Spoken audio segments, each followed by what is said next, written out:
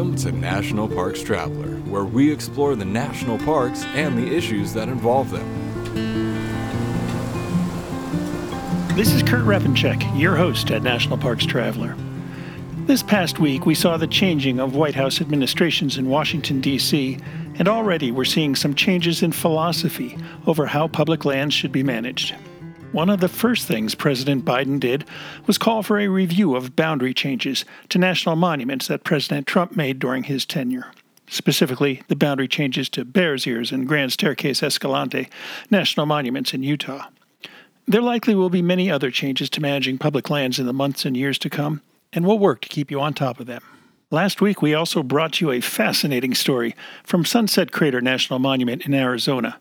A story of how an unusual eruption of a cinder cone volcano more than 900 years ago altered the landscape and forced the native culture living there to flee.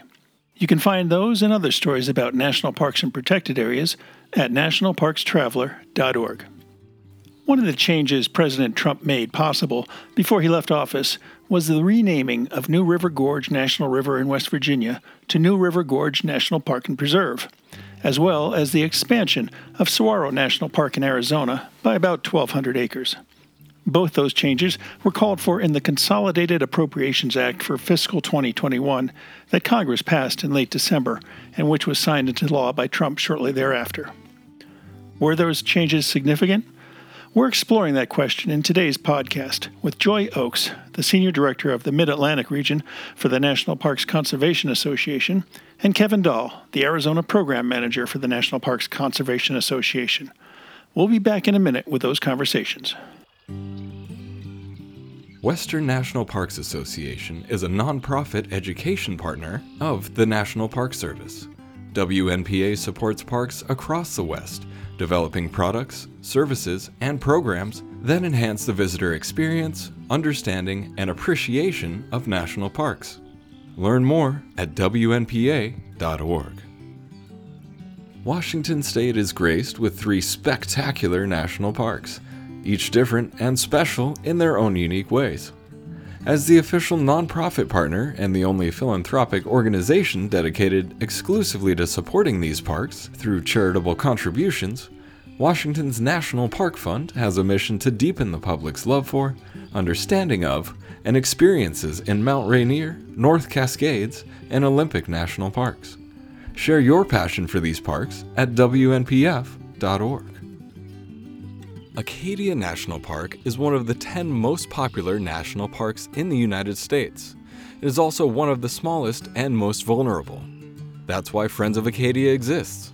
Friends of Acadia is an independent organization of passionate people inspiring those who love this magnificent park to make a real and lasting difference for Acadia. You can make a difference at friendsofacadia.org.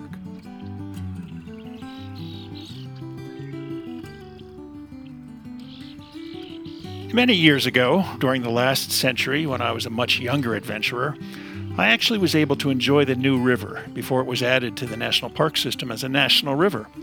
During my college days at West Virginia University, I spent several years as a whitewater guide for a company that ran both the Cheat River in northern West Virginia, as well as the New River in the center of the state. In fact, my first whitewater trip was actually on the Gauley River, which now is a national recreation area, but that's another story.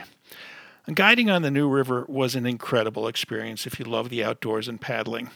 To float through that landscape before it was part of the park system and a more visible magnet for travelers was an experience that I've never forgotten.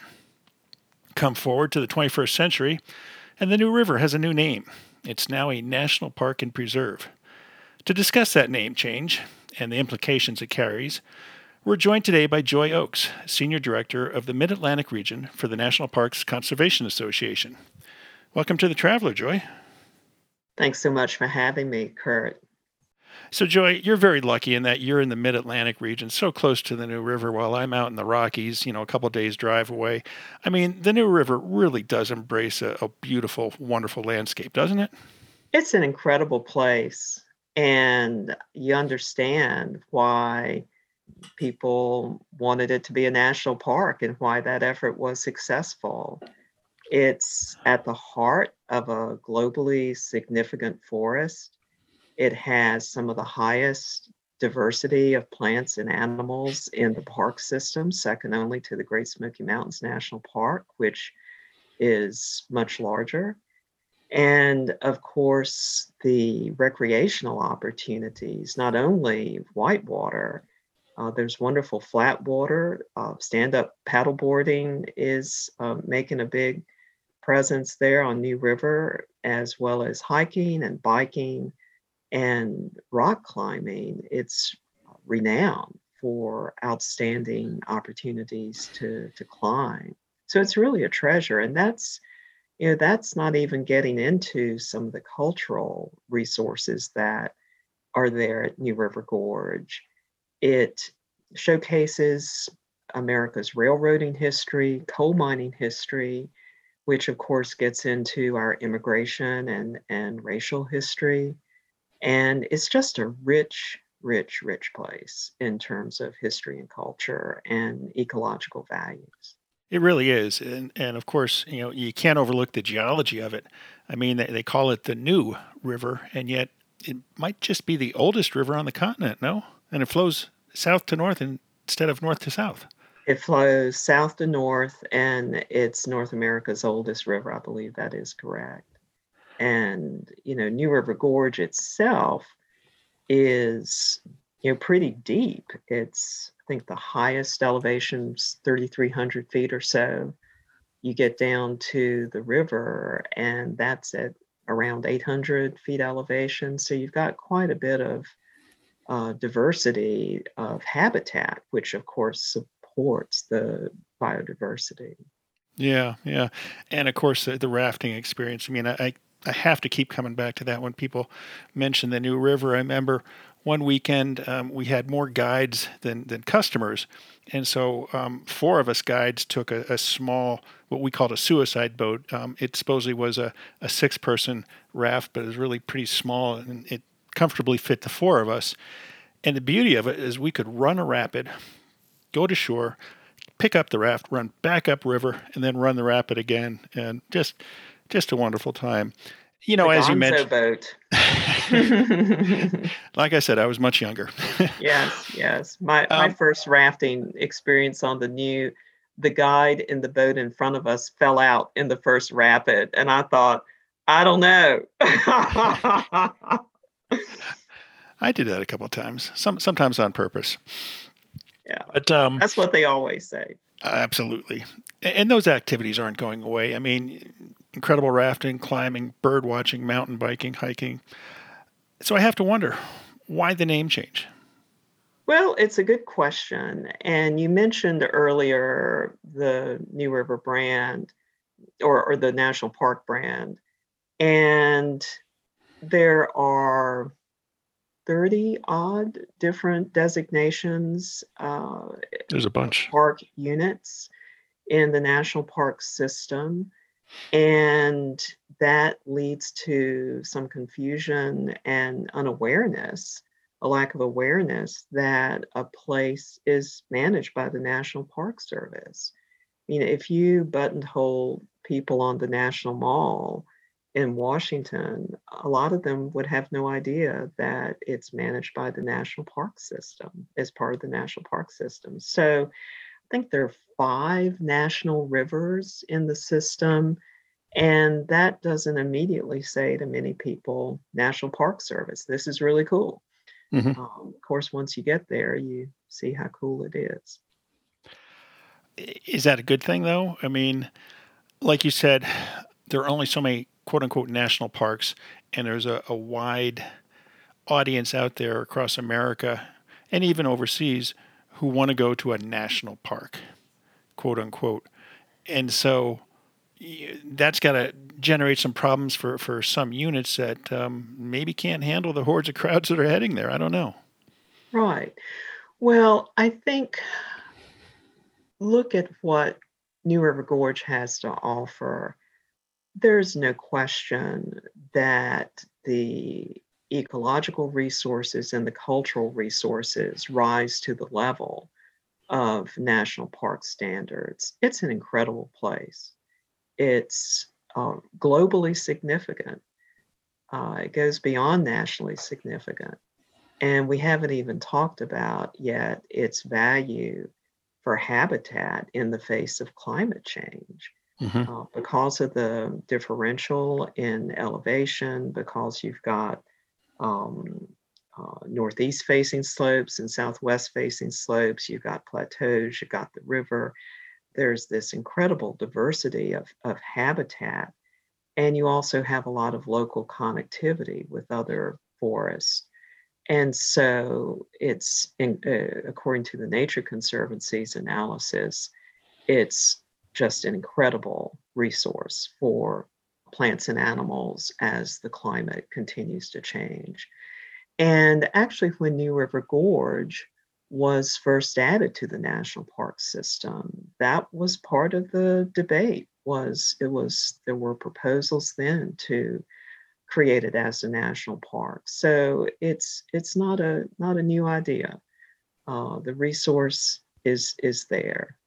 It's interesting because some communities want a national park in their backyard, and some don't. I know Dinosaur National Monument. There's been an effort for decades to have it redesignated as a national park, and there's been local opposition to that. And so I don't know if we'll ever see it, but certainly Dinosaur is worthy of national park status. The size of New River Gorge didn't immediately change under this name change, did it? It's still roughly 72,000 acres. That's right. The legislation that Congress passed and the president signed at the end of the last Congress empowers the Park Service to add, I think it's up to 100 acres to provide more parking, which may not seem all that significant, but I happened to be at the parking for the Endless Wall, climbing wall well, 2 Novembers ago now. And they need more parking for some of the more popular areas, and that will enable them to address that. It also allows them to acquire, it's between 3 and 4,000 acres of land not included in the boundary today. Right. That would be added to the preserve. So I want to go back to a point you raised a few minutes ago, Kurt, about the ability of the Park Service to manage visitation that might increase because of the new designation. And, the reality is a lot of parks are struggling to meet visitation. A lot of parks have seen significant increases in visitation because of the pandemic. Both people have more time, particularly if they're not at their jobs or for whatever reasons, or just want to get outside and be in nature. And the park system overall is struggling with not enough annual funding.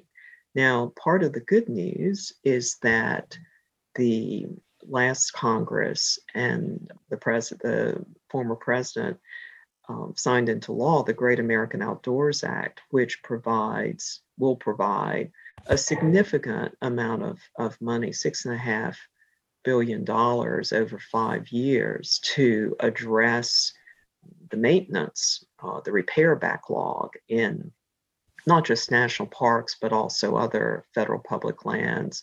And that's sorely needed. I think New River Gorge, their repair backlog was more than $20 million. Wow. And yes, and there's a belief that that was underestimated, not just because greater analysis showed greater need, but at least $20 million in repair needs. And that's everything from buildings to trails to, you name it, bathrooms. And so the Great American Outdoors Act will help significantly in parks, New River Gorge and parks around the country. The other piece of that, and you mentioned 72,000 acres inside the boundary there at New River Gorge, the Park Service only has 53,000 acres and change of those 72. some of that differential 18,000 acre differential is state parks. They're going to continue being state parks, but some of it is private lands. And the other piece of the Great American Outdoors Act is permanent funding for the Land and Water Conservation Fund to the tune of $900 million annually, which is twice what has been appropriated many years, and of course some years far less. And so the Park Service, hopefully at New River Gorge, will be able to tap into those funds, because that's the other part of expectations, not just for the capital N, capital P national parks, but national historical parks, battlefields, etc. When I first came to National Parks Conservation Association 20 years ago, one of the first campaigns I got involved in was contesting a luxury housing development on private land inside of Valley Forge National Historical Park. How could this be? And they were one action away. The developer was suing the local township to get their permit. And it was the last meeting the township had to vote on approving the permit. And another friend of mine and I just couldn't stand it. And we organized a candlelight vigil outside of that meeting. And we didn't have that many people, but when you read the story in the Philadelphia Inquirer, you had no idea if it was 6 people or 6,000 standing outside that meeting. And ultimately, the Democratic congressman and the Republican administration at the time worked together to get land and water conservation funds to preserve that. And you don't want to get to that point. You want to be able to preserve that land, buy it from willing sellers far in advance of things coming down to the last vote. So hopefully New River can tap into some of those funds and really preserve the integrity of the land inside of its boundary. Yeah.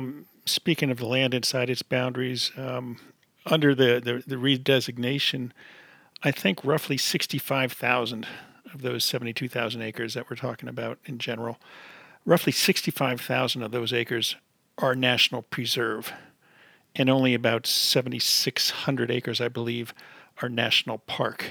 And those are in 4 separate parcels. And somebody told me that, a couple of those parcels are postage stamp size. But why not just name it New River Gorge National Preserve? I mean, hunting and fishing pretty much go hand in hand with living in West Virginia. I mean, I knew that. I spent 9 years there. And if you're going to live there, you want to take advantage of the outdoors, whether you're rafting or whether you're fishing or hunting. Is this just an economic move to appinge the national park designation to it to try and gin up some more money for the state and the gateway communities? Well, you make a good point about hunting and fishing being part of the local culture.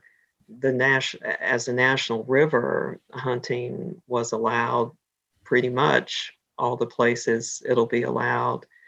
In the preserve, there was one shift I think at least one shift, maybe 2. Ultimately, there was a lot of back and forth on what part of the former national river would continue to allow hunting. In a funny kind of way, we talked earlier about the biological integrity of New River Gorge. Hunting helps with that. I look out my window here in suburban DC and I see 6 or 7 deer just without even trying, hoovering up the landscape. You need more wolves. I wouldn't argue with that. And the ability to hunt actually helps keep the forest healthy. I think it's back to the national park brand. The original bill that was introduced would have designated the whole thing a national park and still allow hunting, not change anything. And was that by Senator Capito? Right, Senator Capito introduced Capito. that bill. And we were very pleased when the bill was reintroduced in the last Congress as a park and preserve. Like I said, I spent a number of years in West Virginia, and I just fell in love with the state. And I would joke to some of my friends back in New Jersey that, geez, you could just put a fence around the whole state and make it a national park. It's so beautiful. And there are talks about possibly creating other national parks in West Virginia. A little bit north of New River Gorge is the Potomac Highlands area, the Dolly Sods area, Blackwater Falls State Park. I know there's been a movement to try and gain a national park up there. Any thoughts on that? I mean, talking about improving corridors for ecological benefits, that has to be a help if that were done. Right. I think there are a lot of ways to preserve the values of a landscape. And you mentioned dinosaur earlier and the diversity of opinion about whether it should be a national park.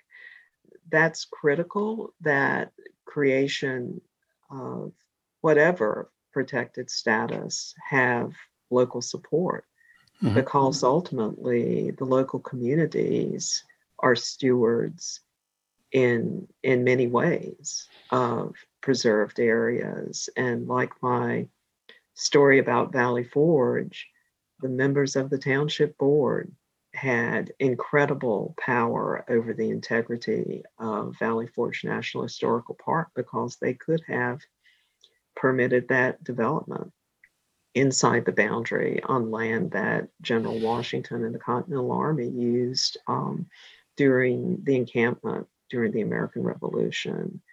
So to an enormous extent, the integrity of protected areas, whatever their designation, is in the hands of local people and local decision makers, and you want to have local support for whatever preservation is advanced. And I'm not up to date on that particular proposal, and I think that it's important to build as much support as possible before moving forward. So until we start hearing greater calls for it from within West Virginia, nobody should be holding their breath yet for another addition to the park system in West Virginia. Local leadership is key. It's absolutely key. But nonetheless, you don't need a national park designation to go enjoy West Virginia, because it really is a gorgeous state in many areas. And there are other, I think West Virginia has 6 units of the national park system, including Harpers Ferry National Historical Park in the Eastern Panhandle. And that has such wonderful Civil War and then civil rights history. The first gathering of civil rights leaders, large gathering in the United States in 1906 at Storer College. And as well as a land of such incredible beauty, Thomas Jefferson said it was worth a voyage across the Atlantic to enjoy. And that was at a time when, a voyage across the Atlantic took some time. Yeah. And they both Harpers Ferry and New River and the national parks of Southern West Virginia are among my favorite places to visit. Yeah, it's been a long time since I've been back, and I'm hoping to get there one of these days. West Virginia misses you, Kurt. Come back. We've been talking today with Joy Oakes, the Mid-Atlantic Regional Director for the National Parks Conservation Association, about that new national park in West Virginia, New River Gorge National Park and Preserve. Joy, thanks so much for joining us and filling in some of the questions I had about that new designation. You're welcome. Listener and reader support make National Parks Traveler possible every day of the year. If you enjoy the Traveler's content, please consider a donation via nationalparkstraveler.org. We all aspire to leave a legacy of good, right? One way or the other, our parks and public lands are all of our legacies. Join Wild Tributes for the Parks community with apparel that pays tribute to where legacy roams. Together, we can and will make a difference for the parks. Join us at wildtribute.com. The Grand Teton National Park Foundation is a private, nonprofit organization that supports projects that protect and enhance Grand Teton National Park's cultural, historic, and natural resources. By funding initiatives that go beyond what the National Park Service could accomplish on its own, Foundation donors improve the visitor experience and provide benefits to the National Park System for decades to come. See their successes at gtnpf.org. The North Cascades Institute has a large portfolio. It is an environmental learning center, training center, conference center, and leadership center, all set in the splendor of the North Cascades National Park Complex. Learn more at ncascades.org. The Blue Ridge Parkway Foundation is the primary nonprofit fundraising partner for the Blue Ridge Parkway. It is made up of people who have a deep love for this majestic road and want to ensure that its natural beauty and the experiences it offers endure for generations to come. Show your appreciation at brpfoundation.org.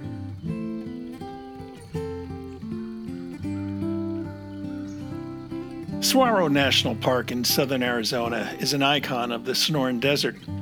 It covers a bit more than 91,000 acres and is split into two districts with Tucson in the middle.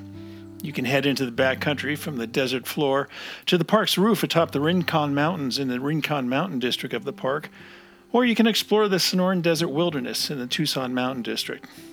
Thanks to legislation passed by the last Congress, the park is growing by a bit more than 1,200 acres.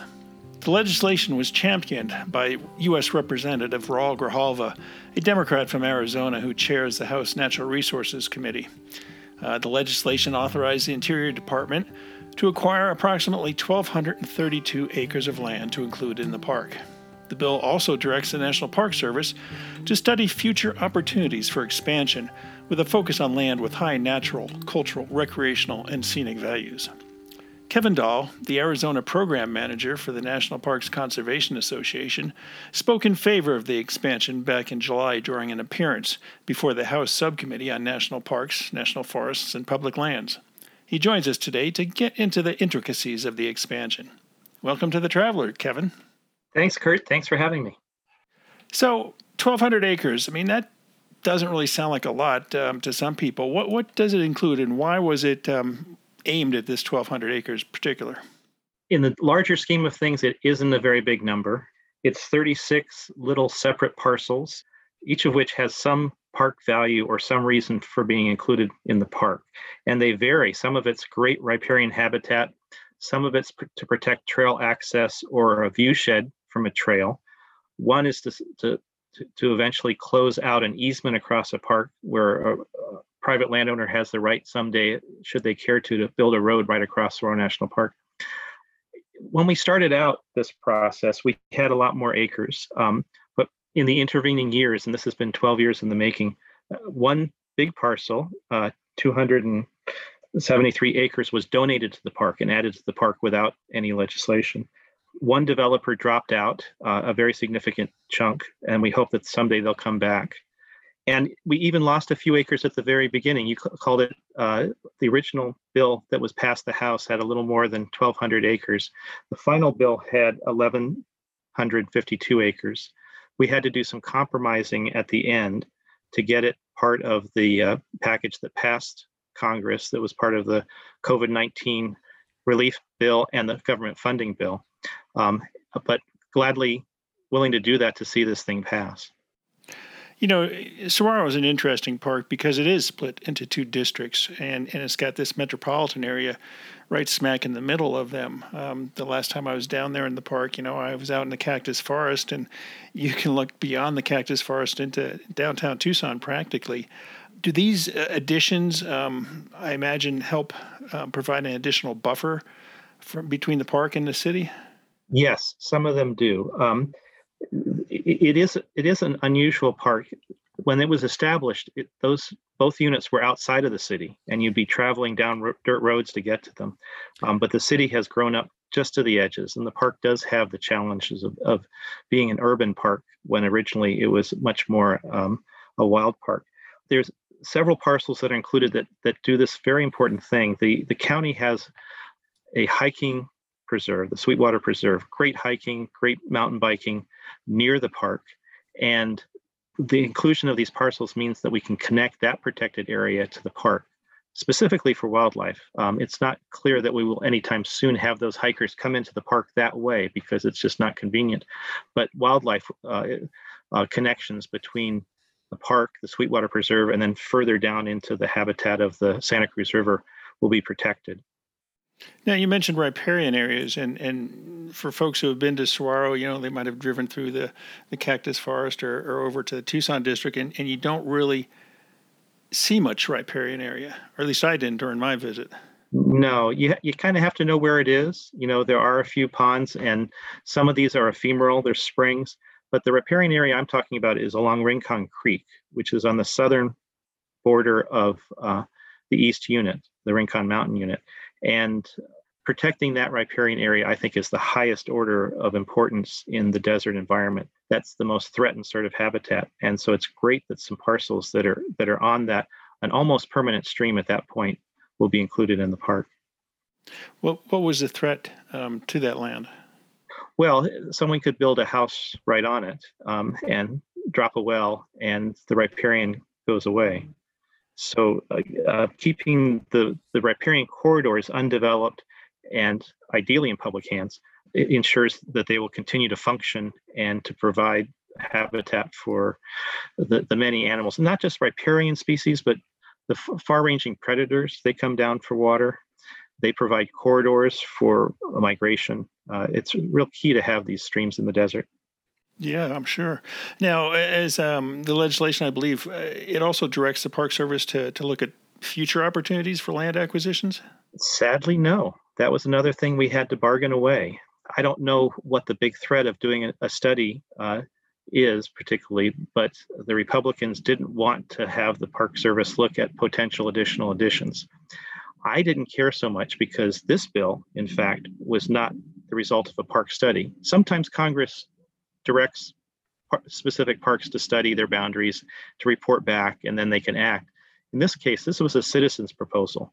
It was started actually before I started my job 12 years ago by people who were interested in the park, and seeing particular the riparian areas protected, and they looked around to see what other private lands, these are all willing sellers, at least they were when we contacted them, would be appropriate to add to the park. And, after a little rest, we'll do that again. Yeah, I was going to say, with the Land and Water Conservation Fund finally fully funded, there's some money out there where I would think, if you do have the willing sellers. Yes, yeah. And Saguaro has had some high priority purchases. They have other inholdings of private land that they are eager to eventually get. In addition, there's a long-term problem in that there's state trust lands in holdings in the park. There's little parcels of state trust lands, which is not very helpful for the state land department because they want to earn money on their land and they really can't. So someday we hope to see that traded. Do you have a strategic plan looking down the road, how many potential acres there might be available to acquire? Oh, yeah, there's at least a couple thousand more. There's some larger tracts.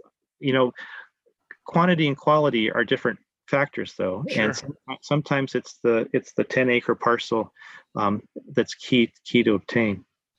So where do you go to now? Do you immediately rush back to Congress since the Democrats have a slight edge and try and get the ball rolling again, or do you? I'm working on some other park boundary expansions too. There's some very modest at Fort Bowie. There's some important military history sites that weren't included in Fort Bowie. We'll get to those, Kevin. I just want to know, are you going to? No, I think the first thing is, to work with the park. The park's going to do some internal prioritizing and figure out which landowners they can work with. Nothing happens fast. No. Landowners have the possibility of donating, and for some that works out real well, given their financial and tax situation. In the past, larger landowners have traded for government disposal lands, and that's been beneficial for them. And like you say, the Land and Water Conservation Fund monies are available. As you know, it's a competitive process, both within the Park Service and then between all the agencies that are eligible for those funds. Right. Okay, now we can move on to some of those other projects. I mean, there's an essay I've been driving on the Traveler from time to time looks at whether parks can serve as an impediment to the sixth mass extinction, and obviously they can if they're allowed to. And by that I mean we have to look at corridors between parks or expanding parks and whatnot. And certainly that's one aspect of expanding the national park system. And the other aspect, of course, is looking at the cultural and the historical aspects that should be preserved in the parks. And so in that regard, are those two areas, you mentioned Fort Bowie, obviously that's more of a cultural historical thing, I would think, than slowing the sixth mass extinction, but it's important just the same. It is important. Interesting cultural sites at Fort Bowie, which would be better managed and interpreted by the Park Service. But you may remember Fort Bowie is located at a pass between two mountain ranges. And in and of itself, it's an important wildlife corridor. So there was a threat of a developer, a bank had bought a ranch there and was going to turn it into ranchettes, which is not good for wildlife passage. That threat's passed, but it still would be nice to make sure that pass remains a pass. To protect wildlife corridors, oftentimes the actions outside of the park, and coming back to Saguaro, for instance, there's a proposal to build a freeway within a mile of the west side of the West Unit in a sparsely developed valley, Avra Valley, for almost no purpose other than to build a freeway. Mm-hmm. And people, all the wildlife agencies are very concerned that would cut off access for like desert bighorn sheep and deer, other migrating wildlife that come in from the wildlands to the west. So those are issues that I work on. But you're right, the cultural and historical sites that the park so well protect and interpret are important too. Another bill I worked on that didn't pass this last Congress, but will be introduced shortly, is Casa Grande Ruins National Monument. There's some incredible ruins around the Great House that if they were managed and protected by the Park Service, visitors could get a better understanding of the lifeways of the people who use the Great House. And those resources would be better protected. The local community loves it because it becomes a cultural tourism bonus. You're not just going to go see the Great House, but then you might stay for the afternoon tour of that Hohokam Ball Court down the road, and then you might stay in a local motel or stay for dinner. So it's got strong bipartisan support, but just didn't make it over the finish line this last year. Yeah. Well, it's job security for you, something else to work on. You and I have plenty of job security, plenty of things to talk about the parks and to protect the parks to last more than our lifetimes. Boy, isn't that the truth? I remember once my son was asking me, well, Dad, how long can you run the Traveler? How many park issues are there? They never end. I mean, biology, botany, paleontology, zoology. Anyway, migratory corridors you mentioned, Organ pipe cactus. Yeah. It's a big expanse, and yet we've got this border wall. We got to get rid of that wall, or open up portions of it, if nothing else. The wall was not asked for by people who are actually managing the border, people on the ground in the Border Patrol, and it won't be that expensive to cut through some portions of it, especially where wildlife clearly go, like near Quito Baquito Springs, mm-hmm. and also where the Tohono O'odham travel across as well for religious ceremonies, and we're outraged by the wall. So that the Biden administration needs to deal with that pretty quickly. People are also talking about, well, let's make Organ Pipe a national park. I mean, there was a proposal in the last Congress to do that for Chiricahua National Monument. Mm-hmm. In my mind, Organ Pipe is national park quality too. It's funny you mentioned that, because just the other day, one of our readers was reaching out to me about, park designations, and was curious about the new River Gorge National Park and Preserve that was just created along with the Saguaro expansion. And I mentioned, two places that should be national parks but aren't, or Organ Pipe and Dinosaur National Monument. Although you have to worry that park designation would generate more crowds to those places, which could be detrimental. It could be. Organ Pipe needs more visitation. It's undervisited, in my opinion. And the same's kind of true with Chiricahua. I think it has the capacity for more visitors. It's not a crowded place like arches or the south rim of the Grand Canyon. Yeah.